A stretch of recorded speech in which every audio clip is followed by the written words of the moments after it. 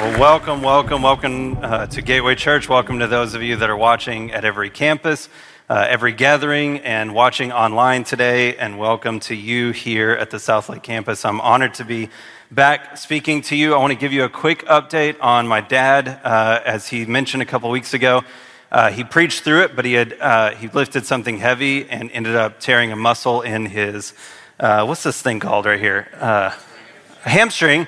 And thank you. And this is a rough start already, guys. I can't remember hamstring. So he pulled a muscle in his hamstring, and it swelled up really bad, bled internally, and then all that blood trickled down to his feet, which then caused the nerves to inflame. It's a really hard medical term to say. I think the abbreviation is RSD or something like that. And so his foot swelled up and it caused the nerves to go crazy. He described it as if your basement in your house is flooding and your house starts banging against the walls trying to get your attention, like just a significant amount of pain in his leg. And so, you hear pulled hamstring, and you think like, okay, that's a pretty simple thing. I'm going to show you some pictures. We debated. I just met with everyone back there because, number one, I don't want to faint in front of you, so it's not bloody or anything like that. But if you're squeamish at all, you might not want to look at this. But I just want to give you an idea of what actually is going on in his foot. So this first picture is when it really started to swell. Get ready. Here it is. It swelled up really bad, turned black and blue. Here's the next picture is kind of a progression of that. And then here's a picture that he took yesterday, and you can see that the swelling has gone down significantly, but it almost looks like he has a sunburn, and that's because of the inflamed nerves that are going on. He's on some medicine that is going to relieve the pressure on those nerves and has already caused the swelling to go down, so he's keeping his leg propped up. And so he's doing great, though, recovering. And so he's feeling great, and we'll be back next week to start that series that we just heard about, which is the 7 churches of Revelation. He told me a little bit about it. He's been spending a lot of time sitting in bed, keeping his feet propped up. And what does a preacher do when he's got nothing else to do? Is study a lot. So you are going. I was like so excited to hear what he's going to talk about. You're definitely going to want to hear this message, and that series starts next week. So make sure that you're here for that. We would love for you to be a part of that. And then let me just give you a quick update as well. Dad mentioned this a couple weeks ago. My family and I, we have been living for about the last year in Amarillo, Texas, and we just, over the last couple of weeks, moved back here to the area. We're excited about that. It's been great. It's been a good move. God has worked out all the plans. It was very quick, and so we had to rush to get the kids into a school and find a rental house around here so that we could move in on time for them to go to school. We put them into a Christian school here in the area, and they're doing great and loving that. And Hannah, my wife, accepted a job at an organization called Embrace Grace. Many of you will know that name because it was birthed right out of Gateway Church, started from a small group right here, and now has grown to be a ministry that impacts people all over the country. And it is literally her dream job. It is her favorite thing in the world, and she's doing such great work. If you don't know about Embrace Grace, they help mothers who find themselves in unexpected pregnancies and do not have a support system around them. And so it's a very important work, something that I'm very passionate about. And I'll tell you a little bit more about it actually a little bit later. But Hannah's doing great and enjoying that. My daughter's 11. She's here on the front row, and she's the funniest person I've ever met. I was thinking about taking her to improv and see if they'd let her do a couple minutes of stand-up because she has me in stitches every day. She's so funny.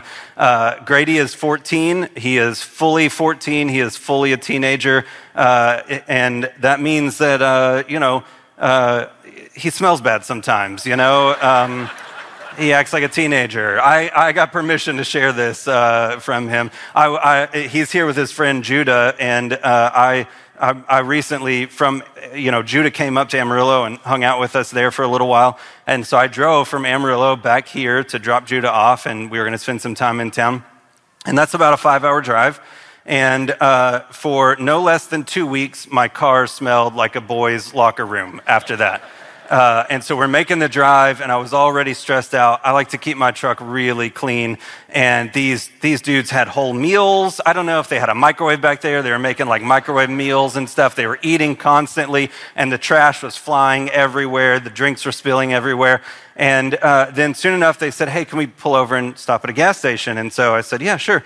I'm thinking they have to go to the bathroom because they've been eating and drinking like crazy. We get to the gas station, and they just start loading up on snacks, like they were already hungry again. So they're just like a bottomless pit. And so they come out with all these snacks, and so I'm like, okay, well let's buy all these snacks. We get back in the car. We're not 2 more hours down the road. They're like, hey, can we stop at the gas station? I'm like, finally, they do have to go to the bathroom. We stop. They just wanted more food. That was it. That was the entire trip. It was an expensive trip for me. I took out a small loan. I got a really good interest rate. It was fine. That's all they do is eat, just constantly. That's all they do. And so the other day, Grady was outside playing basketball with his friends, and he came in.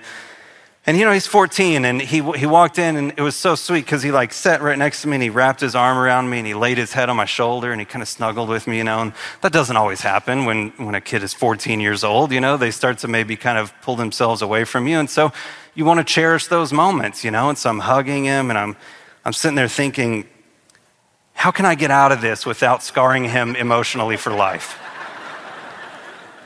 Because he was outside playing basketball and wore his hoodie, and it was 100 degrees outside. And I felt like I was snuggling with a smelly nuclear reactor, that was what I had next to me, And so that's just the stage of life that we're in. Him and his friends came in from playing basketball. They literally elevated the temperature in the entire house just by walking in. And so we're just dealing with all the teenager things, but they're loving school and loving being back here in the area. And so that's an update on our life. My primary responsibility now here at Gateway is to teach and preach. And so I'm so excited about that. This is my favorite place in the world to preach, and this is my dream job as well. So we're just so glad to be back here and serving on the team again. So I want to talk to you about something that's talked about really commonly in church, really often. This is talked about all the time. Pastor Jelani, I know last weekend was a holiday weekend. If you didn't get a chance to see that message, hopefully you watch it online, but go back and watch it. It was incredible, and he talked about forgiveness. And this is going to be somewhat of a follow-up to that. This pertains some of the elements of forgiveness. And I've titled the message today, Fish Tales. And again, we're going to talk about a really popular subject in church, and that is the story of Jonah. Well, it's popular in kids' church, I'll say that. Maybe not so much in adult services. I can't think of the last time I heard an entire message on Jonah. And so we're going to dive in, and it's an important text, and so it's important for us to pay attention to it. It's not a kid's story. It's far too complicated for it to be a kid's story. There's far too many layers. There's far too many messages that are found in the story of Jonah. So it's fine for us to kind of boil that down and teach the kids that. But growing up in church as a pastor's kid, it was a story that I heard 1,000,000 times over. The lesson of it was something very similar, which was don't disobey God, or you'll get eaten by a whale. And so that was it. That's what I thought the depth of that entire story was all about. And it turns out there's so much more than that. And in fact, we often associate it. We say Jonah and the whale. That's often what we say. Sometimes if you even mention the word Jonah, or if I say to friends, I'm going to preach about Jonah this weekend. They say, you mean Jonah and the whale? And it's like, we should realize that the book of Jonah is 4 chapters long, and the portion about the fish is 1 verse. It's 2 sentences. The story is not about the fish. We should also point out that whale is never mentioned in the scriptures about Jonah. It's not a whale. It says the great fish. It would be just as accurate to call it a sea monster as it would be to call it a whale, because we don't know. It was just a really great fish. Great because he was cool, or great because he was huge. I have no idea. It was just a great fish. That's all that we know from the Bible. But the story is not about the fish. It's about so much more than that. And honestly, I did struggle with this story for many years. I grew up hearing the story, and even when I was a kid, I was like, are you sure? Are you sure that's what happened?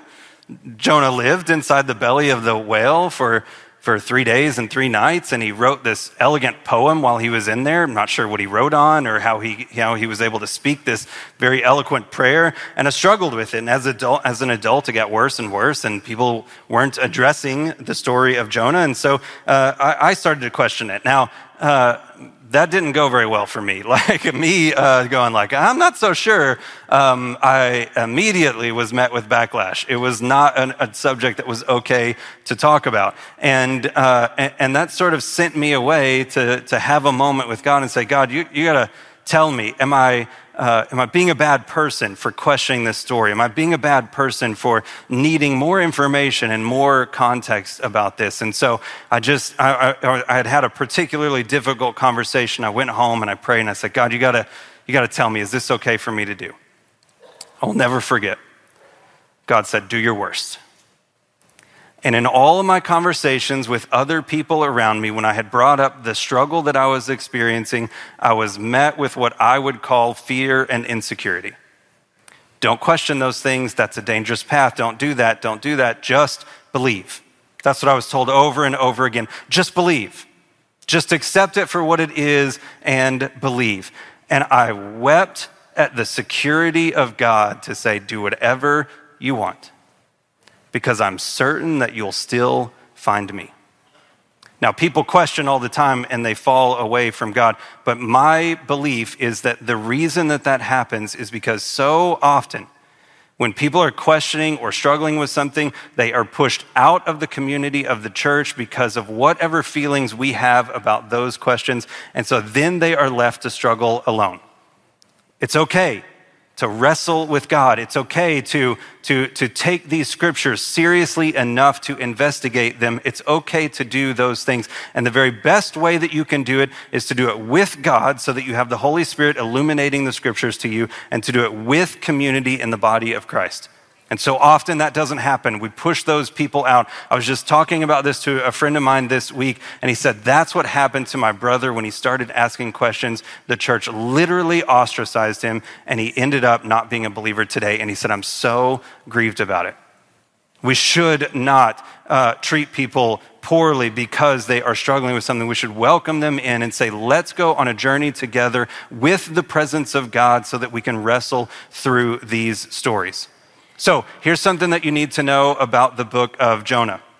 There are theologians and scholars and Hebrew scholars that believe that the Bible is inspired, that it is true, that it is God's word, and that it is accurate, that it is true and inspired by God.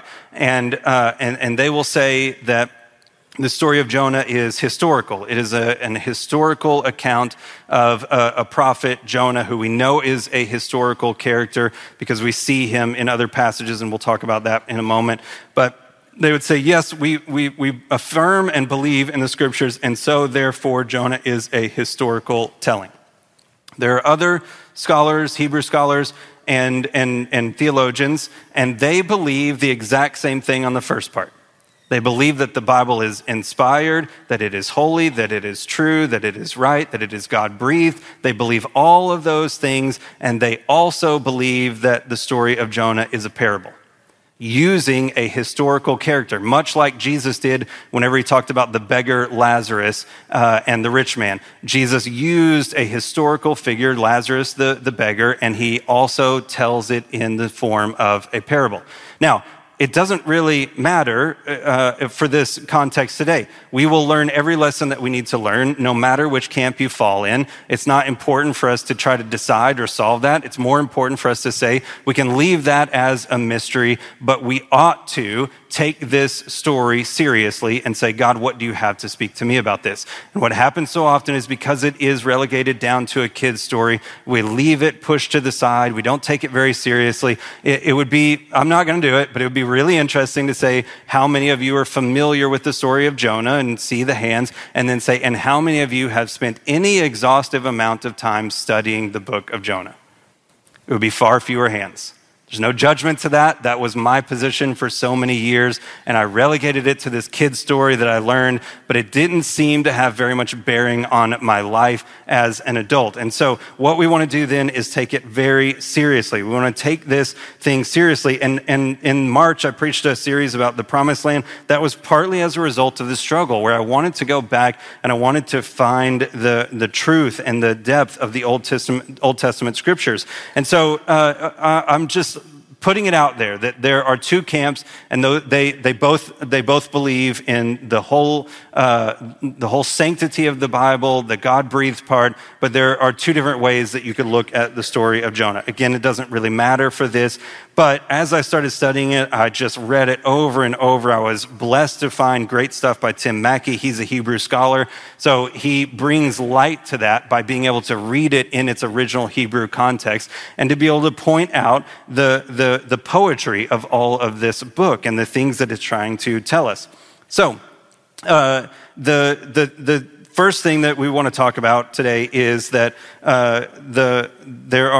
this is something that we can all agree on. There are different literary styles used in the different books of the Bible. There's different authors, there's just different methods of telling the story. There's just different categories that they fall into. The Psalms fall into a more poetic approach. The book of Revelation is a more prophetic book. The Gospels are a narrative story about the man, Jesus Christ, that lived on the earth. The prophets traditionally take a very historical approach of laying out the exact history of what took place, and they'll include lots of names and dates and titles and things like that in order to bring a precedence to the historical views that they hold. And so there's all these different kind of literary styles, and the book of Jonah, I would like to propose to you today, is written in a particular style that we're not used to seeing in Scripture. That style is satire. It is satire. It is written in a way that is supposed to blow up these big proportional things and give this big, dramatic, funny story. I believe that a Hebrew audience would have laughed at this story because they would have seen the way that it is in the original language brings all of these things out. They would have laughed at this story. And so we'll talk more about why it is satire. Let me just go through a couple different things that they would have noticed, a Hebrew audience. First is that the way that it starts, the entire book starts with saying that Jonah is the son of Amittai. Now, Jonah means dove, which we associate with purity, and Amittai means faithfulness. So it says Jonah, the dove, purity, the son of faithfulness. And then as the story goes along, they will hear that he was not quite faithful and not quite pure as the story goes along. And so right from the beginning, you have this contrast drawn up. And so the book seems to be uninterested in what actually ends up happening to Jonah. How does he change? How does his character morph and grow? We don't get any of that stuff. We don't know how he ended. It doesn't seem that he ended the story very well. In fact, I'll just show you, this is the very last scripture of the fourth book of Jonah, which is the last book, or the last chapter of Jonah. And this is what it says. It's verse 11. It says, "And should not I pity Nineveh," this is God talking, "that great city in which there are more than 120,000 persons who do not know their right hand from their left, and also much cattle?" There's no more. That's it. That's how the book ends. No redeeming character qualities in Jonah. No surprise ending there. No Jonah saying, "I repent, God, and this is what I'm going to do from now on." That's how it ends. And in case you have never spent very much time reading the story of Jonah, God seems to be really concerned with the cattle. It ends with cattle. It's the last word of the scripture. And I don't know if you know this or not, but when the people of Nineveh did confess and give their lives to God, the cattle did too. I'm not kidding. You can go back and look at it. The cattle repented and fasted. They fasted. The cattle stopped eating. And that in and of itself is a miracle. I have never seen a cow in my life that is doing anything other than eating. That's all they do. That's what cattle do. They eat all the time. I like to be outdoors. Sometimes I go out early in the morning or late at night, and I'll be driving through like country roads, and my headlights hit a bunch of cows, and they're still eating. It's the middle of the night. That's all they do. I'm like, do you sleep? Do you do anything else? They eat all the time. But in the book of Jonah, God is really concerned with the cattle, so much so that they fasted, prayed, they wore sackcloth. I don't know. It's a wild story. I'm telling you, the satire is heavy in this story. It should make us laugh. It should be fun and funny for us to listen to this story. And there's a reason why. We're going to get there, okay? So Jonah never learns his lesson. Even when he does obey, he does the bare minimum that God asked him to do. There's no redeeming moment where he learns his lesson and changes or anything like that. Everything in the story is upside down. Jonah, the prophet, he disobeys all the time. He does the wrong thing over and over again in this story. And yet everyone who is painted as the big bad enemy of the story, they always surrender to God immediately.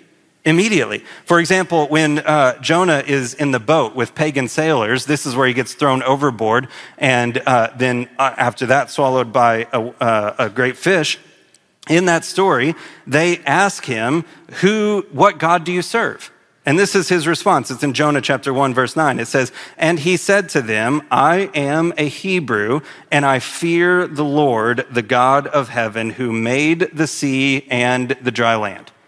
So the sailors are in a really bad storm, a very bad storm.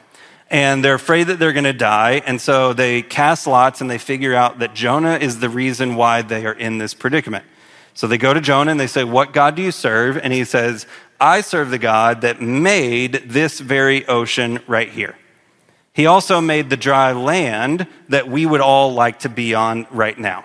That was his response.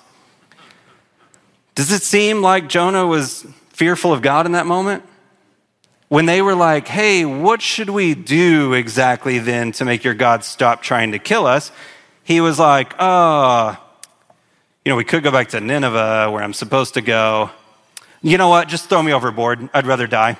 I'm good. Just throw me overboard. That should solve the problem. This is not a God-fearing person in this moment. The story is supposed to draw attention to that the man of God is not acting the way that he is supposed to. So then what do these pagan sailors do? Well, then that's found in Jonah chapter 1, verse 15. It says, so they picked up Jonah and hurled him into the sea, and the sea ceased from its raging.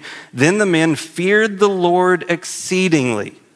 A true fear, and they offered a sacrifice to the Lord and made vows. This story is supposed to point out to us that the people who are supposed to do the right thing are not doing it, and the people who are supposed to do the wrong thing are turning from their wicked ways and doing the right thing. We're supposed to see this giant contrast in all of this and recognize this and see what is going on, what is happening in this flipped upside down world. And so in Hebrew, the poetry of all of this is so strong. Jonah is supposed to go to Nineveh, but instead he goes down to Joppa. Instead he goes down into the sea and gets in the boat. He goes down into the bottom level of the boat. He lays down to go to sleep, and then he's hurled down into the ocean. All of this poetic language is located here in this story.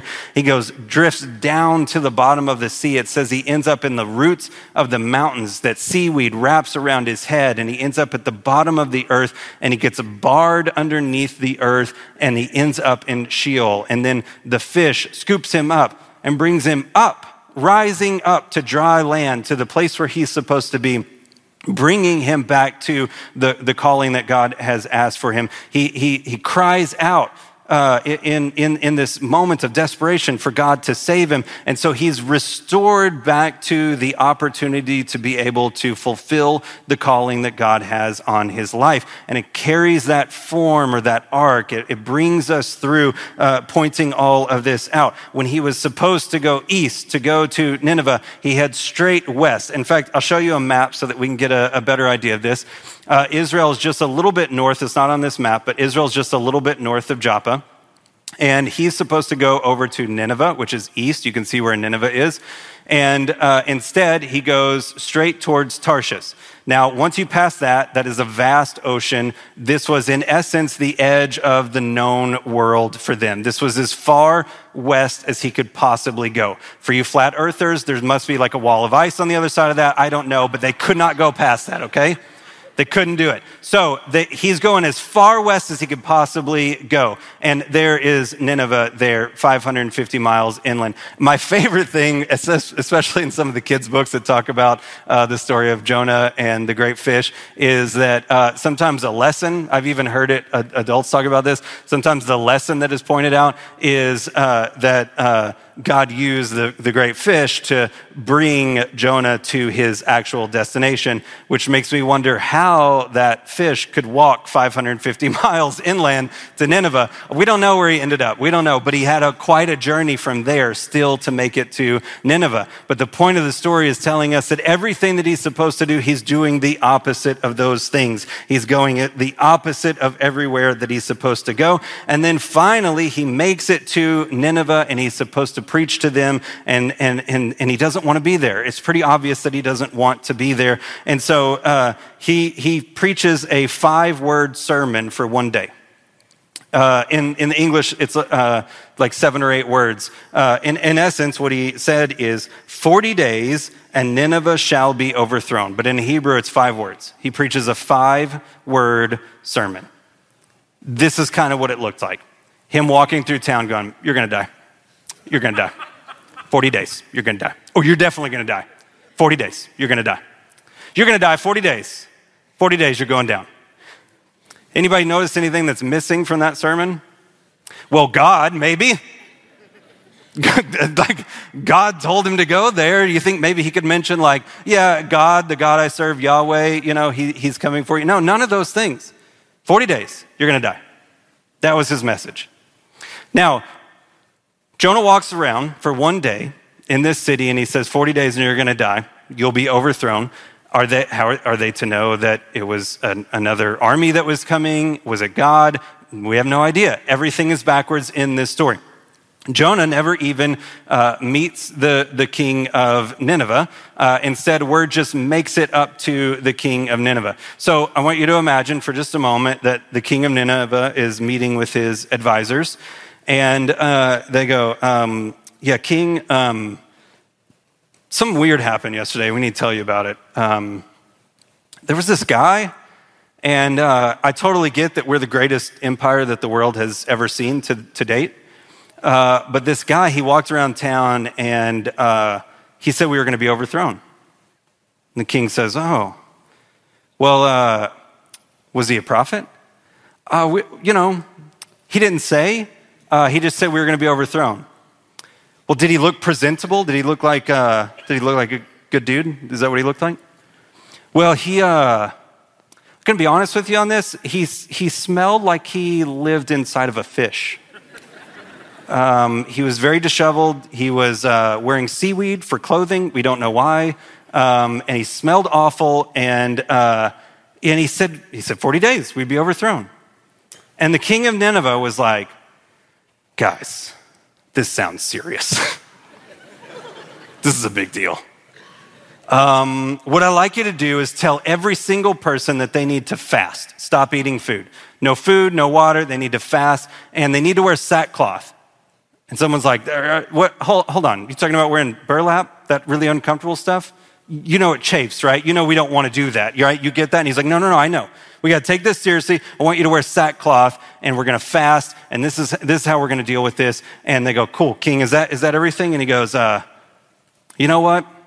Just to be safe, I'm just throwing this out there, just an idea. Let's have all the animals do it too. Sorry, what? You want the animals to stop eating? And how do we enforce that? I'm sorry, what do you want to do? And he's like, no, this guy's terrifying. He's a fish person. We don't know what's going on. Let's just do it, all right? Make the animals stop eating. That's what's going to happen today, okay? And then they do it. And Jonah leaves the city, and he goes out and he sets up a little booth for himself, and he sits and he watches safely outside of the city's headquarters. Let me tell you what this is. This idea of him coming out of here, and he walks in and he gives them the bare amount of information possible, and then he leaves the city and he sets up a booth. Why? So that he can watch what's going to happen. This is called prophetic sabotage. He did not want Nineveh to be saved. He did not want them to experience the grace of God, so he walks around and he gives the bare minimum message of judgment, but he never shows the love of God. And then he sits outside the city, and it's my belief that he was sitting there waiting for God to come and destroy them. I'm going to watch this. I'm going to watch it happen. And every time we tell people about the judgment of God or the fact that he hates wickedness in the world, but we don't show them the love of God, we commit prophetic sabotage. Every time we point out what someone is doing wrong without showing them the love of God, it is prophetic sabotage.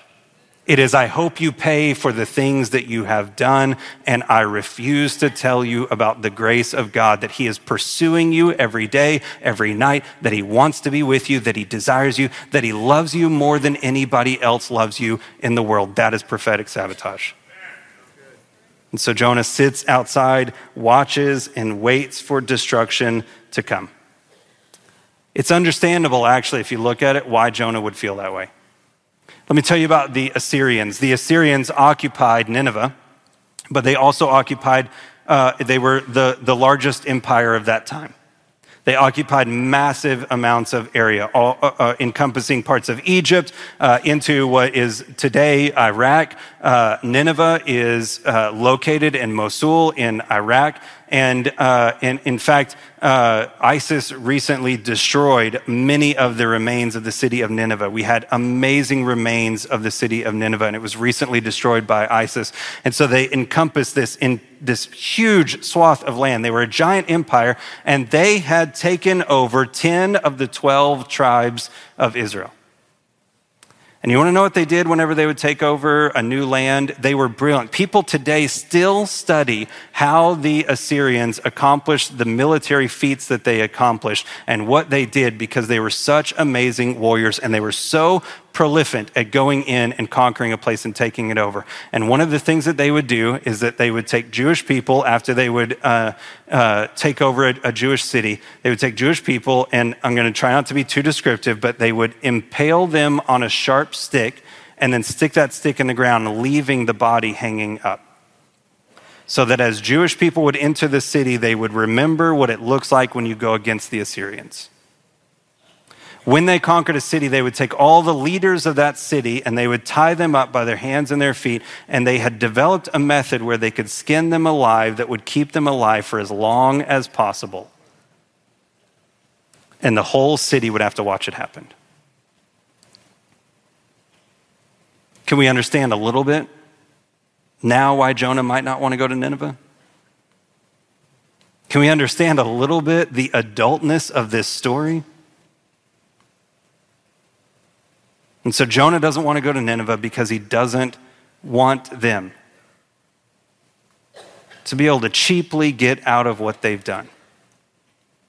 He wants them to experience the pain and the hurt that they've caused for so many other people. Just to put it in context, it would be as if you were living in the days of Hitler and Nazi Germany, and God tells you, I want you to be a prophet, go into the city, and they're all going to repent, and I'm going to forgive them. Wouldn't you be just a little tempted? Just a little bit? To be like, God, I'd really rather see him die. Could you do it? Could you be the messenger of grace even in the face of such evil? We understand now a little bit more about why it was so difficult for Jonah to go into this place. I've heard it said over and over that Jonah was afraid or scared to go into Nineveh to preach to them, but he wasn't afraid of that.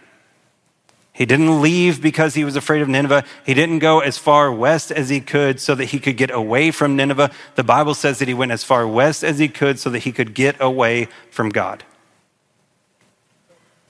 And so then when he goes to Nineveh, it's not because he's scared. We saw over and over that Jonah was ready to die. He was begging to die. There's like 1,000,000 times in 4 chapters where he begs God to kill him, and he gets thrown overboard. He wants to die. That isn't the problem.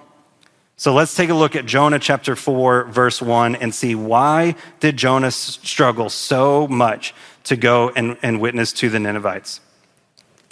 It says, but it displeased Jonah exceedingly, and he was angry that God did not kill them. And he prayed to the Lord and said, O Lord, is not this what I said when I was yet in my country?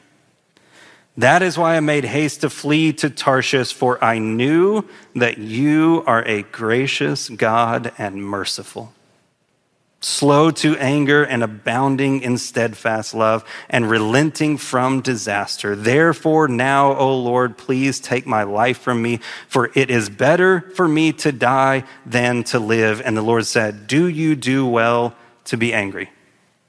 Jonah didn't want to go to this evil city that had murdered so many of God's people because he knew that God would show them mercy. He knew for a fact that as awful and as evil as these people had been, God would forgive them. We sometimes, if we're honest, might resent the never-ceasing grace of God. We might sometimes remind ourselves of all the good things that we've done, remind ourselves that we came to church this week, that we pressed in, that we pursued God. And we might sometimes look at all the evil in the world and be caught up in our hatred, but unwilling to share in God's grace and mercy. We don't look down on Jonah as much when we say it this way. We don't look down on his unwillingness to go there. We understand that he had been impacted deeply by the effects of the wickedness of this group of people. Now, there are a few other signs of this story being written as a satire, and those things are made evident in what we see, that here Jonah is struggling with all of these things, and over, Jonah does the bare minimum, and he does the wrong thing over and over, and the people who are supposedly evil and do all of these wrong things continue to submit to God, continue to do the right thing. So why then write this story as a satire? The reason is because the Jewish people felt that same hatred that Jonah felt towards the Assyrians. And so the story is written as a mirror. A show that everyone is familiar with that has been around for a long time is Saturday Night Live. What they do on Saturday Night Live is it's a show of satire. They exaggerate everything that's going on and taking place. They exaggerate it to all of these big proportions, and they're exaggerating what our culture looks like. And we laugh and we joke about it, but if you stop and you think about it for just a moment, you go, actually, they're making fun of us. And it's supposed to draw attention to how ridiculous it may be if we were to continue to go down this path. The book is written in this form so that the Jewish people would say, how ridiculous is Jonah? Can you believe the way that he acted? Wait a second, would you go to the Assyrians? It's a mirror that reflects back to us. It's a mirror that is supposed to point back to us so that we will stop for just a moment and say, are we sometimes resistant to the grace of God even when it applies to the evil that we see in the world around us? So Jonah is a type of Christ or a foreshadowing of Christ, but he is also a type or a foreshadowing of us, and that mirror points back to us. Jonah is like the Old Testament version of the New Testament story of the Good Samaritan. Because when they hear the word Samaritan, they think bad, but instead the Samaritan is good. It is Jesus taking the story and flipping it upside down on its head so that we will stop and think and pause and wonder what role we are supposed to take in all of these things. And the end of the story drives all of this home when Jonah is sitting outside the city, waiting to see how they will respond, waiting to see how God will respond. And he's sitting at that booth as he's watching there. And in Jonah chapter 4, starting in verse 9, it says, but God said to Jonah, Do you do well to be angry for the plant? And he said, yes, I do well to be angry enough to die. He loves being angry. He's like, I'd rather die. And the Lord said, you pity the plant. Now, as he had this booth set up, a plant sprung up overnight and gave him shade from the sun. And then the very next night, a worm came and ate the plant and it died. And so he was mad about that too. And so this is what the Lord is talking about. You pity the plant for which you did not labor, nor did you make it grow, which came into being in a night and perished in a night. And should not I pity Nineveh, that great city in which there are more than 120,000 persons who do not know their right hand from their left hand, and also some cattle. There's some cattle there too, just so we can remember that part. The story is a masterpiece.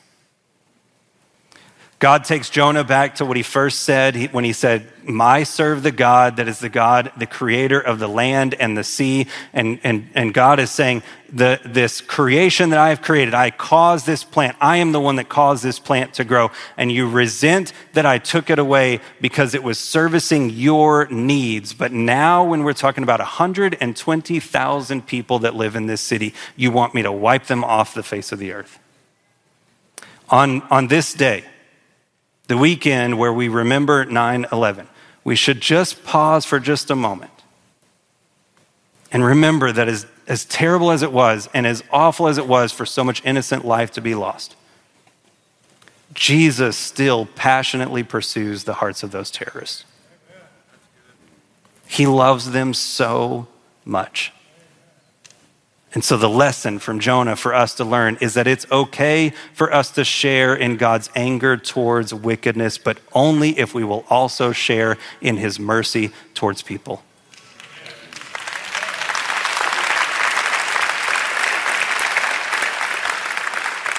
So Hannah works at Embrace Grace. I told you about that. I'm going to tell you a story super quick. Ryan and Amy Ford are here, and Amy started this ministry, and she told me a story that I asked her if I could share, and it's about a young woman named Brooke. I've changed the name, and she found herself in an unexpected pregnancy, and she was a Wiccan. She practiced witchcraft, and she heard about the group Embrace Grace, and she started going, and she said, right from the beginning, I'm going to be honest, I'm a Wiccan. I'm not here for religious things. I am here because I want the free stuff. And so they said, great, you can. That's totally fine.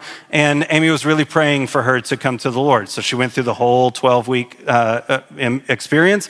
And at the end, she still did not receive Christ. And they lost touch, and it had been about a year or so. And finally, Brooke called Amy back, and she said that she had been feeling like God was speaking to her. She'd been feeling like, God, I feel like maybe you're speaking to me. A year after she had been through Embrace Grace. And God told Amy, you planted seeds. You just wait, And so a year later, Brooke works at a gas station, and she's there working. And right before she goes into work, she says, God, if you're really here and you care about me and you're there, I need you to give me a sign. She's working that day, and a very nervous young man walks up to the counter. And he's visibly nervous, and he says, I don't know why, I don't know what I'm doing, but I feel so strongly that God told me to tell you that he sees you, that he loves you, and that he cares about you.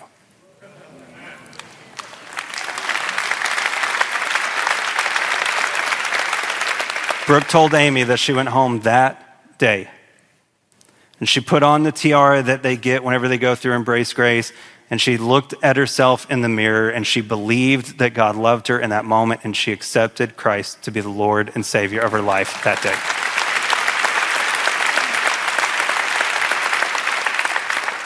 day. Is witchcraft evil? Absolutely. But that young man served as a proper form of Jonah on that day and showed the mercy and the love of God. Would you bow your heads and close your eyes for me?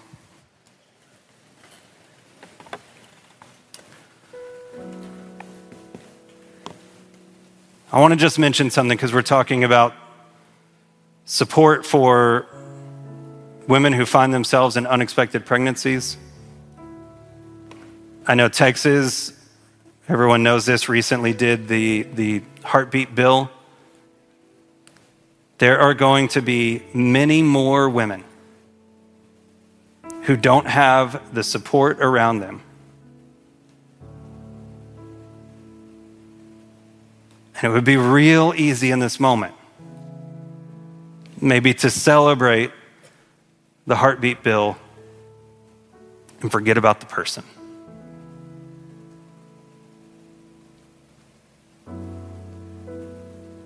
That religious nature creeps in on us so easily. And we as the church, it's true, we're called to speak up for what's right and just, but to show profound and overwhelming love to the person.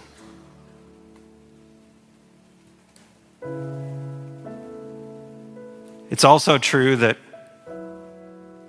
1 in 4 women have had an abortion.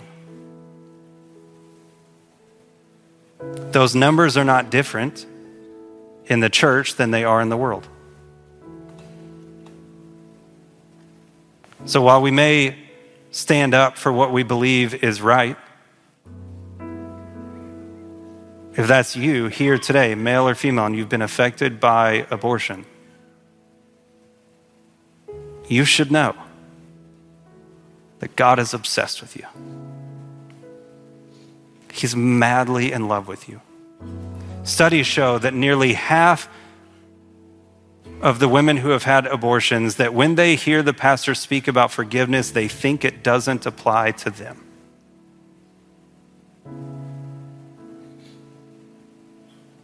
So let me say it again to you. God is madly and passionately in love with you. The reason that God hates sin is because he loves the person. Let us not be a church that only hates sin and doesn't love the person. And so, Lord, today, we pray that you would give us the strength to be the type of Jonah that does what you did, Lord, that goes out warring for what is right, but giving grace to every person that we encounter. May we be a people of grace. And Lord, may the church rise up in this time to help support women who are in need of support in the times of unexpected pregnancies. May we be a group of people that passionately extends the grace of God to everyone and never chooses to be upset at your never ceasing mercy.